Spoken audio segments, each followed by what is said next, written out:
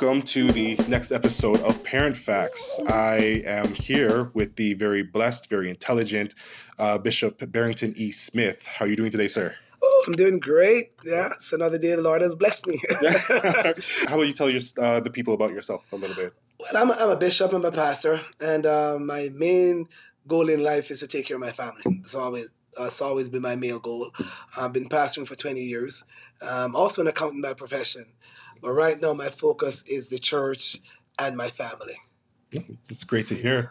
Now, I've always admired the relationship I see with you and First Lady Smith. You guys really love each other, even after having 3 kids, knowing how much work 3 kids can be. It seems like you guys really subscribe to the happy wife, happy life. When you guys got together, how did you come to the idea of how to raise your kids?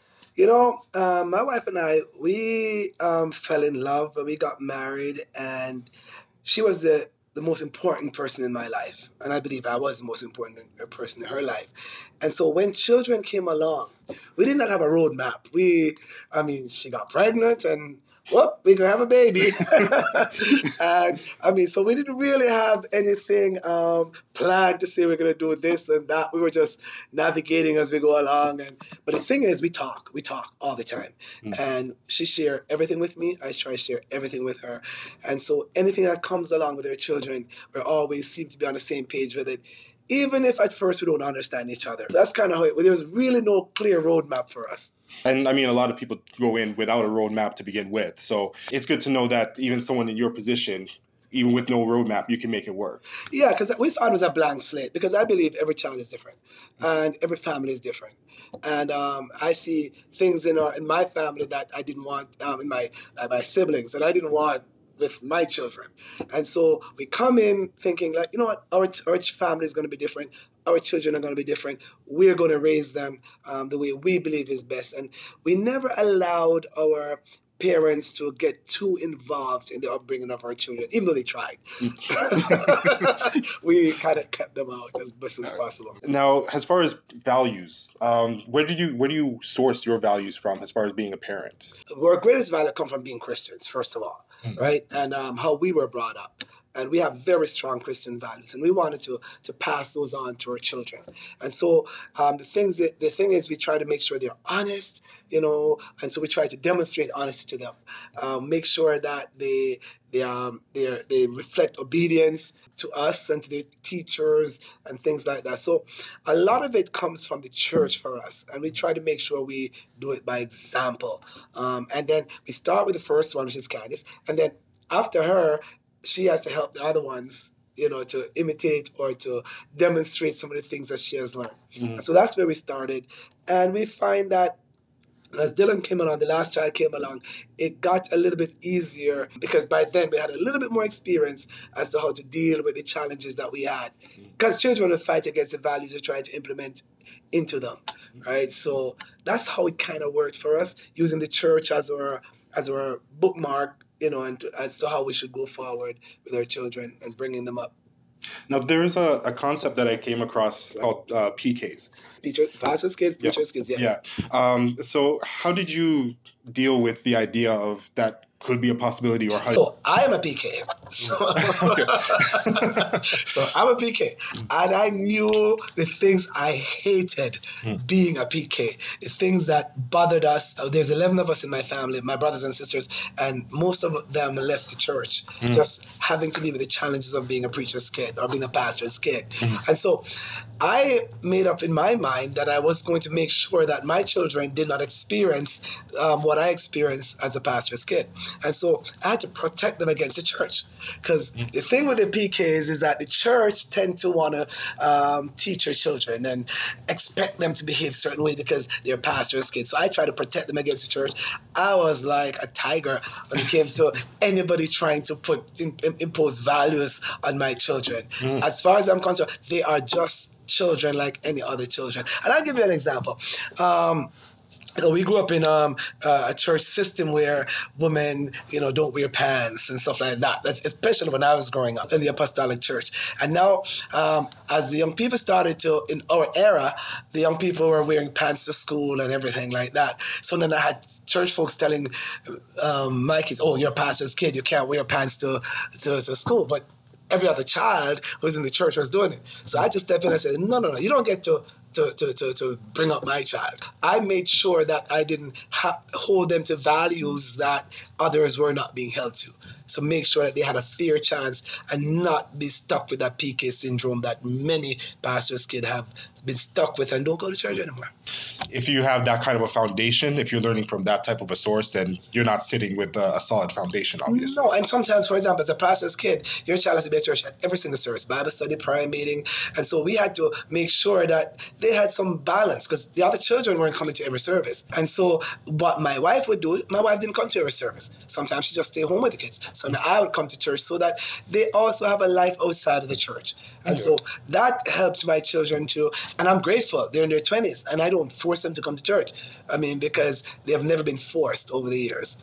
And that's the really impressive thing because all three of your kids are involved in ministry in some place in the church. So it's great to see that those values have really taken root and grown in them. Yeah, and I'm happy and I'm blessed because they love church. They love what they do. And I never try to impose my expectations upon them to a degree where it makes them unable to function. For example, I'm an accountant. I love math. And I wanted one of my children to be an accountant. But I realized earlier on that they don't have that numbers passion. It's not going to happen. No, I didn't say, you're going to be an accountant. You're going to... No, I just said, what is your passion? What do you want to do? And I support them in whatever area. Even if I didn't think it was going to make them enough money. I still wish some choices were different. Yeah. But that's what they wanted to do, right? And that's my goal because we all get one opportunity at this life, right? And I'm not going to allow my children to be living out my dreams. Now, why 3 kids? Why? Oh, that's interesting. Because my parents, we had 11 of us, and I was determined that we only having 2. And so 2 was the magic number, And I said to my wife, you know what? Well, 2 children replace you and me. So at least we have contributed to the world. So 1 to replace you, 1 to replace me. We're pretty much sure we're done. We had 2 girls now. We're pretty much sure we're done at 2. And, I was making preparations, to terminate, every possibility of reproduction. Got you. Had my appointment booked and everything. And my appointment was booked for February. And December, I said, oops, I'm pregnant. And the last one he wasn't a part of the plan. He just came. So it wasn't. I can never say that we planned for 3. We planned for 2. We got 3. We got the bonus. We got a bonus. And we are so happy with the bonus. I said to the Lord, Lord, if you're doing this to us, it better be a boy. I really did. And I love my bonus. Now, speaking of choosing names, now there's an episode that I did where I was speaking about the power of names. The example that was brought up and was shown to me actually by someone in the church, and his name was the Coldest. And I had to look up his name, and his full name was the Coldest to ever do it. Whoa. Yeah. So basically that child's under a lot of pressure because if he's not the coldest to ever do it, then he doesn't have the right name. Now, some people don't go that deep into what they want to name their child, but I was kind of curious, how did you come across the names for your kids and how important is that? So it's a collaboration of both my wife and I. So when our first daughter was born, if I remember correctly, and I'm not sure if that came from my wife. I think she was reading somewhere about Queen Candace or something like that, and it just meant something to her, right? And I gave the second name because I just came to me. I mean, I didn't know what it meant. So she's Candice Janessa, right? It just sounded good, felt good, and we gave it to her. When Sharice came along, Sharice was named after someone, right? Okay. So that's how her name came along. And I think I gave the first name and her mom gave the second name. Okay. Dylan, I never believed in a junior. So I don't believe in naming a child. I believe he has his own identity. That's just me. I don't believe in just saying Barrington Jr. I don't like that. So we're looking for a name for a boy. And I mean, mean, we think about it, you look at different names. And so mine was never, I didn't search a scripture for it. I didn't even know what they meant. It just felt right and we did it. I can relate to that because my firstborn, when we had a few names picked out, we just didn't know which one we wanted. When he came out, the second he came out, I looked at him like, that's a Logan. Yeah. That's who you are. Yeah. And that's what happened to us. That's who you are. Yeah. I mean, because I had other name. I was trying to, even for Dylan, I was trying to get a name close to mine, but not mine, and I thought of different things like, Brenton, Preston, all different things, but it just never happened. And, when he was there, we knew it was Dylan. And that's, and then his middle name we named after my wife's father, Anthony, because he never had a boy, and we wanted to do that. So that's how he has a Dylan Anthony. Anthony is after his grandfather. That's nice. But other than that, that's how we did the naming things. Later on, we did some, but we never did a pre-research in names. But later on, we did research name, and thank God,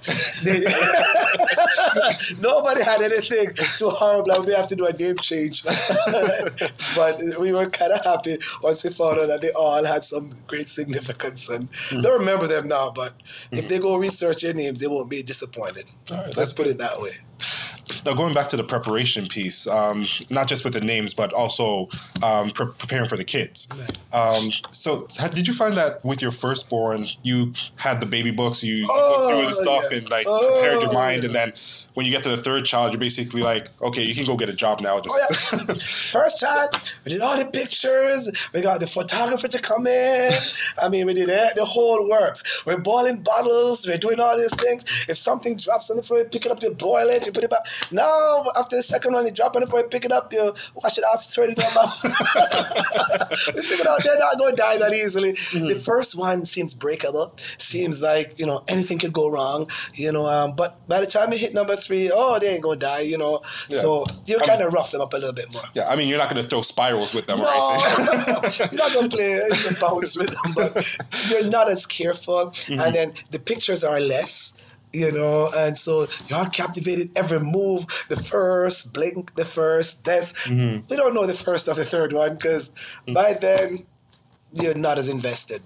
And I think it goes with the fact that, with our first child, there's uncertainty, there's the whole newness, the insecurity, but then you're a little bit more experienced by the time you get to 3 children. Yeah. So I can imagine me being the 11th child. My mother probably just popped me out and threw me out. Like, you can get a job. You have not developed. Actually, to be frank, I mean, my mother never raised me. She gave me to one of her daughters. So I thought my oldest sister was my mother because she dragged me everywhere she was going, right? My mother was, man, I've had 10 of you.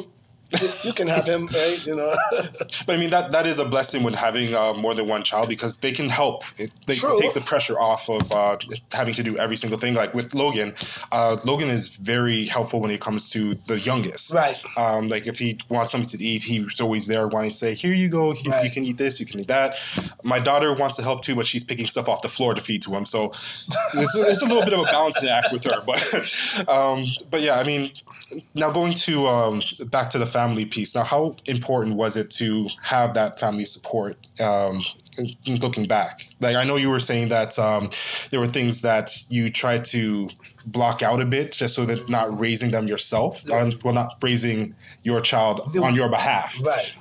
But, I mean, was it important to have... It is great. We were not as fortunate as some people to have grandmother and stuff, that's right there. We have our grandmother, but she was working, right? So it's only those times when, we could get a weekend here, a weekend there. So for our kids, when my wife went back to work, we actually had a living caretaker that came in, that lived in our house for several years and would take care of our children.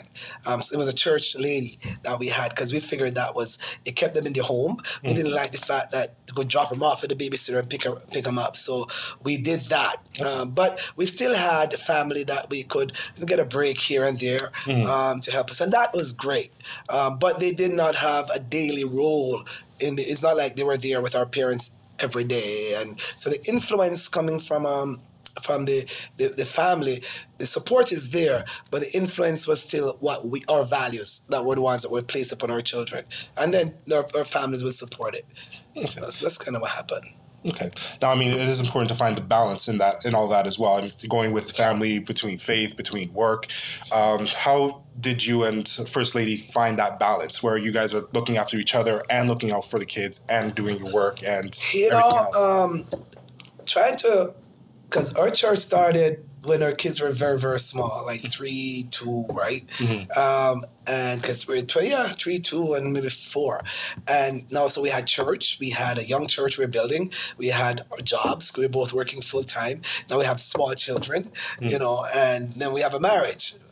Yeah. And which we have to nurture as well. And so, to be honest with you, it's challenging. And then at the same time, I was still studying, right? Because I wasn't satisfied, and I was studying to obtain my CPA, as well as studying for my doctorate after I finished the CPA. So I was always studying. So it's a very delicate balance. And my wife, at times, she was a rock. Because at times she was alone, and I'd be just very, very busy. But I try to make sure that she was assured of my love. She was assured of my support. And when I came in, I tried to make sure that I try to take over from the children, take over the duties of taking care of the children. But having that in-house living person was a blessing. Because when she came in from work, dinner most of the time was prepared. And, it was easier. It's not like she was doing everything all by herself. So to be honest with you, that kind of helped us navigate. And we did that because dealing with church, dealing with all those things, I wasn't around as much as I would have wanted to be around if she was all by herself. That's true. You got to be there for your significant other in any case, right? And now how important was it to have like those date nights that you could get away and just reset, basically? Well, to be honest, if I must be honest with you, the date nights were pretty much at home in our room, locked up by ourselves. People say they have date nights, but we didn't do a lot of going out for date nights because with 3 children, but we did a lot of talking up till late. So we talked a lot. And so we spent a lot of time together, but not necessarily going out on official days. One thing we always do, though, even when the kids were young, we always go away on vacation together at least once per year by ourselves. And then, as the resources came a little bit better, we did one by ourselves, one with the children. And then we also did occasionally, we did a weekend getaway here or the Niagara Falls or stuff like that. But in terms of weekly date nights like some couples do, we didn't really have that. We're watching the pennies, so we didn't think we want to go spend $50 at a restaurant when we could stay home for $5 and just enjoy each other. So, but it's still date night. But it was date night at home.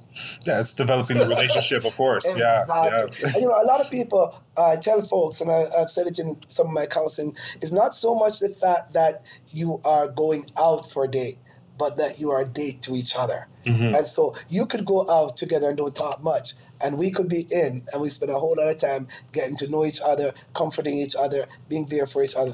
It's not so much where you go, but who you are to each other. And that's what it is. And we also wanted to exemplify that kind of relationship before our children so that they could see mom and dad in love and still in love with each other.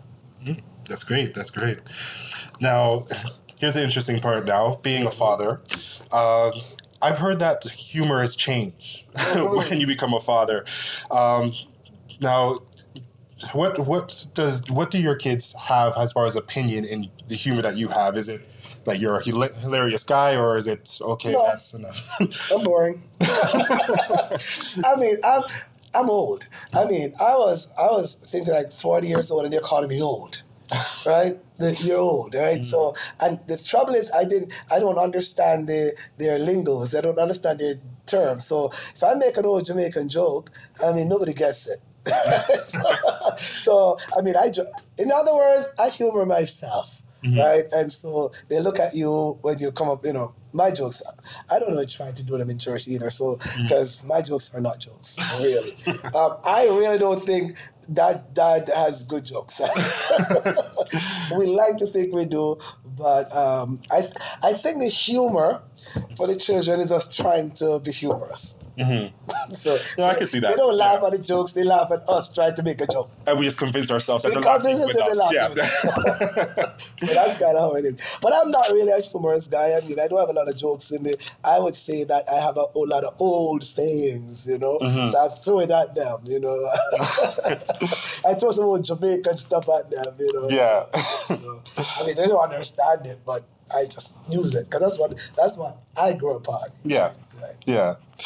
Well, for the sake of this episode, what I did was I did find one or two Christian dad jokes. Okay. So here's one for you. At what time of day was Adam created? No, what time of day was Adam created? Cool of the day. Oh, you're close. It was a bit before Eve. A bit before Eve. Okay. For evening. All right. Okay. I get it. Okay. Not bad. Not bad. Okay, Not all bad. right. All right, how's about this one? What do they call pastors in Germany? Ooh, pastors in Germany. German shepherds. Yeah, there you go. Yeah, there you go. See you right there. Oh my God. I can't believe I got that one. Okay. All right, I like that. Okay. One more for you. How long did Cain hate his brother? Oh, Lord, the kid. As long as he was able. There you go. All right, so there you go. You're right on point with that joke. So Hey, I'm not too bad. Because I'm old. I mean, I'm not sure how much of those my children would get. I think this is probably good for us in our 40s and 50s. I don't know about the 20-year-olds. I would like to try that on our 20-year-olds and see what happens. We'll see what kind of reaction we get, right? Yeah. All right. Well, thank you very much again for indulging me in this. Hopefully these dad jokes didn't make me get excommunicated from the church. But No, they're good dad jokes. I love it. I love it. Did you have any parting words or any advice you'd like to give to the people out there? I mean, I just like to say children are great. Enjoy them. I mean, I had my children and I woke up one day and they were all adults. I mean, they want to spend no time with me. They don't hang out with you after they hit certain age. They're in their rooms doing their own thing. They have their own friends. Thank God I love my wife. So my advice would be enjoy your children when they're young. Laugh with them, play with them. When they want to spend time with you, enjoy it. Because in a few years, you'll be begging for them to spend some time with you. And it won't happen. So I'm not at a stage of my life where, I have to beg for a hug or, come give that a hug. Back in the day, as soon as they're coming from school, they jump on you and you're pushing them off. Don't do it. You're going to be wanting those attention and that, that beautiful loving from your children, and you won't be getting it because they're going to grow up. Embrace the embrace. Embrace it because they grow up very quickly, and invest in them. To me, they are the most important assets you have, the best gifts you can have. And I believe that, we should spend most of our time investing in our children and not investing in a workplace or somewhere else. Do not neglect your children for the sake of a job. It's best to neglect a job for the sake of your children because you can get another job. You can't replace that child. Those are my parting words. Yeah, well, thank you very much again. Thank you, sir. That's the episode of Parent Facts. If you guys have any questions or any follow-ups that you'd like me to do, email is parentfactspodcast@gmail.com, and you can follow me on Facebook. Once again, thank you very much, Bishop Barrington, for being with us.